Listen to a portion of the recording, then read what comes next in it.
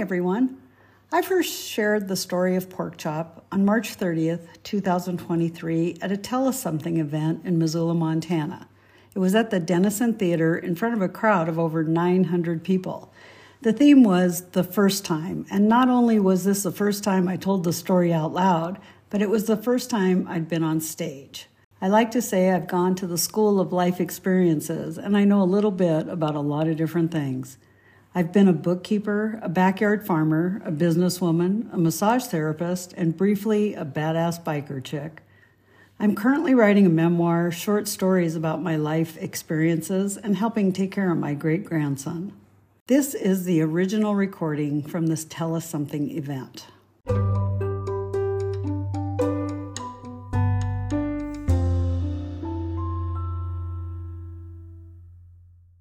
It's 1980, and I'm living on a 40-acre chunk of the Rocky Mountains, about 5 miles west of Alberton, literally and figuratively up a creek.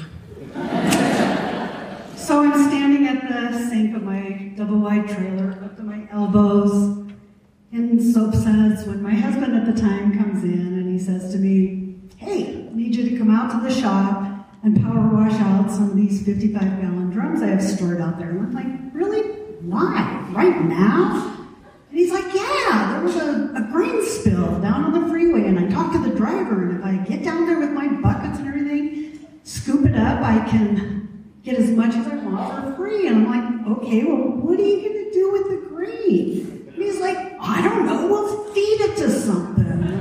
I realized that he was about a six-pack into another one of his harebrained ideas, and there was no point arguing, so I dried my arms, and I pulled on my rubber boots and my coveralls, and I headed out into that blustery spring day to power wash out the drums. So I got to Alberton kind of a long way around. I moved from Virginia to Missoula when I was 5.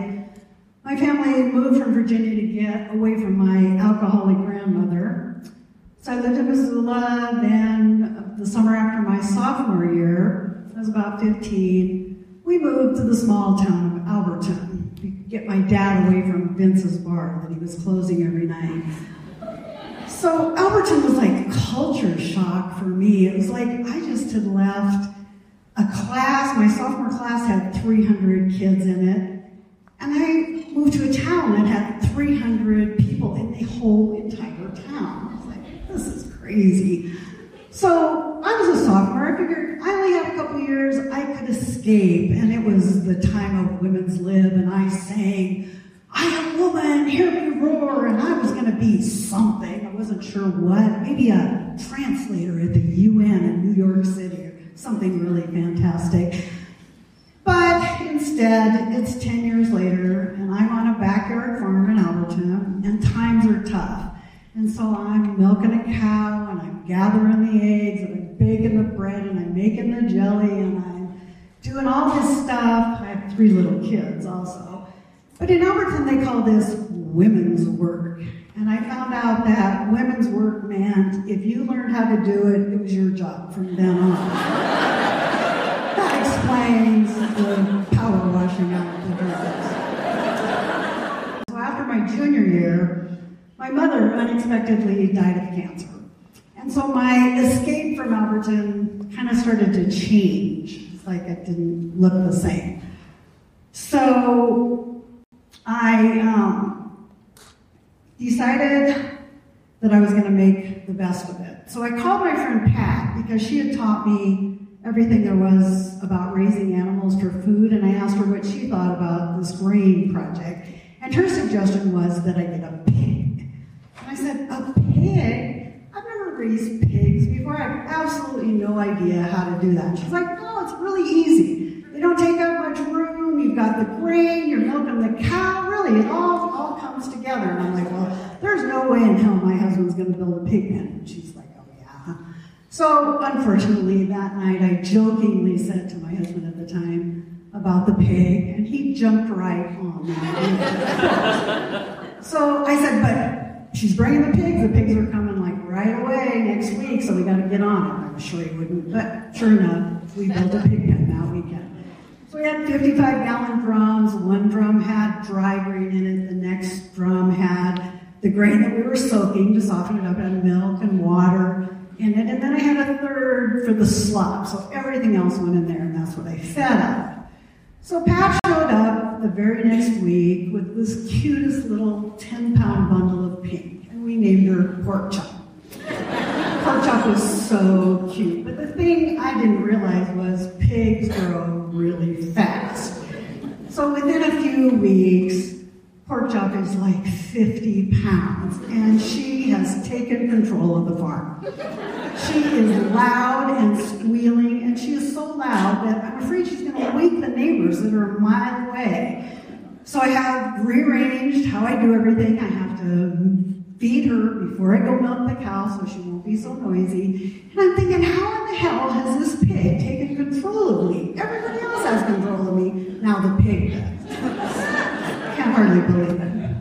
So a few more weeks go by, and the pig is now about 100 pounds. And I get up one morning and I go down to feed her, and she is in my garden, and she has destroyed most of it. And I just want to cry. I depend on this garden. This is what I'm feeding my family with. It's crazy.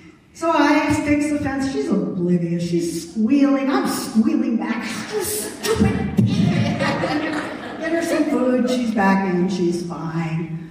So now she's pushing about 150 pounds.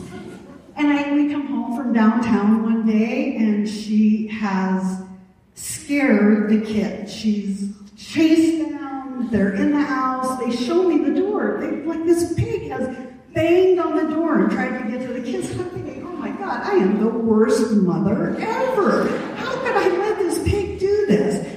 So I get my stuff, and I get my bucket, and I go down and I throw some feed in, and she obliviously comes. As long as it's food, she's okay. So she's been so loud, I've had to start feeding her 3 times a day, because by noon she's squealing so loud that there's no peace around our house.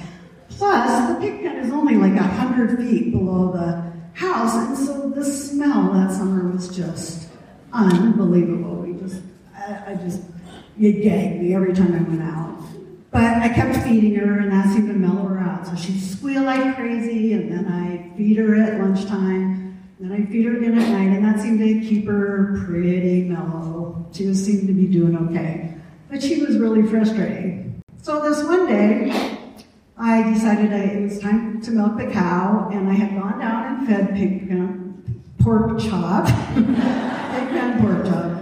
Kind of mixes up. But anyway, so I fed Porkchop, and I'm heading up with my big 5-gallon plastic bucket to go milk the cow, and all of a sudden I see her coming. She's coming up behind me. So I start running. All of a sudden she is really scary. She's snot's running out of her nose, and she's squealing at me. And I was like, oh my God, I'm running, and the bucket's banging against my leg.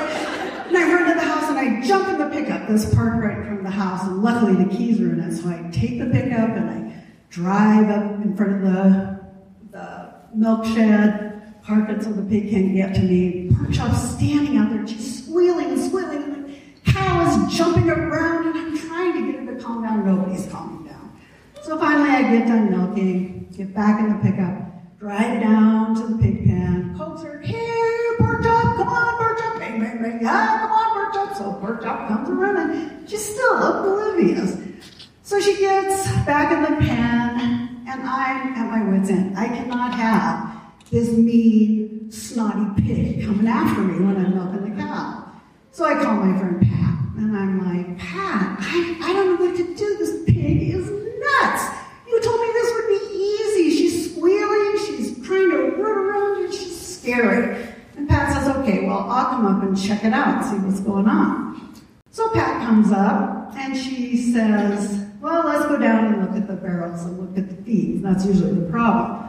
So she goes down and touches the side of the barrel, and she says, have these barrels been out here all summer? And I'm like, well, yeah, why? And she says, well, I'm just wondering. And so she pops the lid off the barrel I feed of, and she staggers back, and she's like, oh my God, I think you have moonshine here. Moonshine? What do you mean?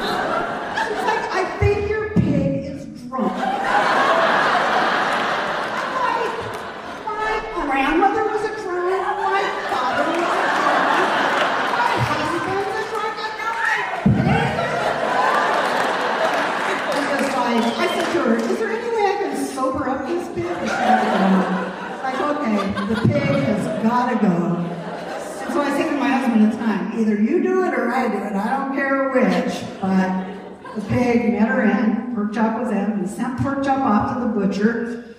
And when she came back about a week later, the very first meal I took out of the freezer was pork chops. And I had that fried pork chop on my plate, and I thought, oh man, this tastes so good. It's just really the best.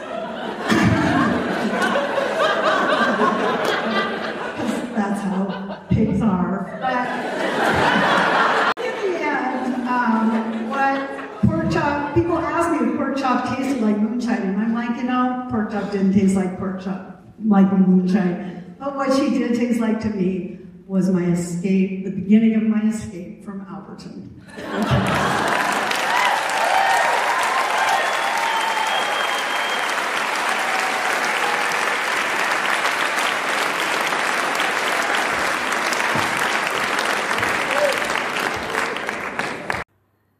Thanks so much for listening. Hope you enjoyed the story and remember what can happen with grain in a barrel.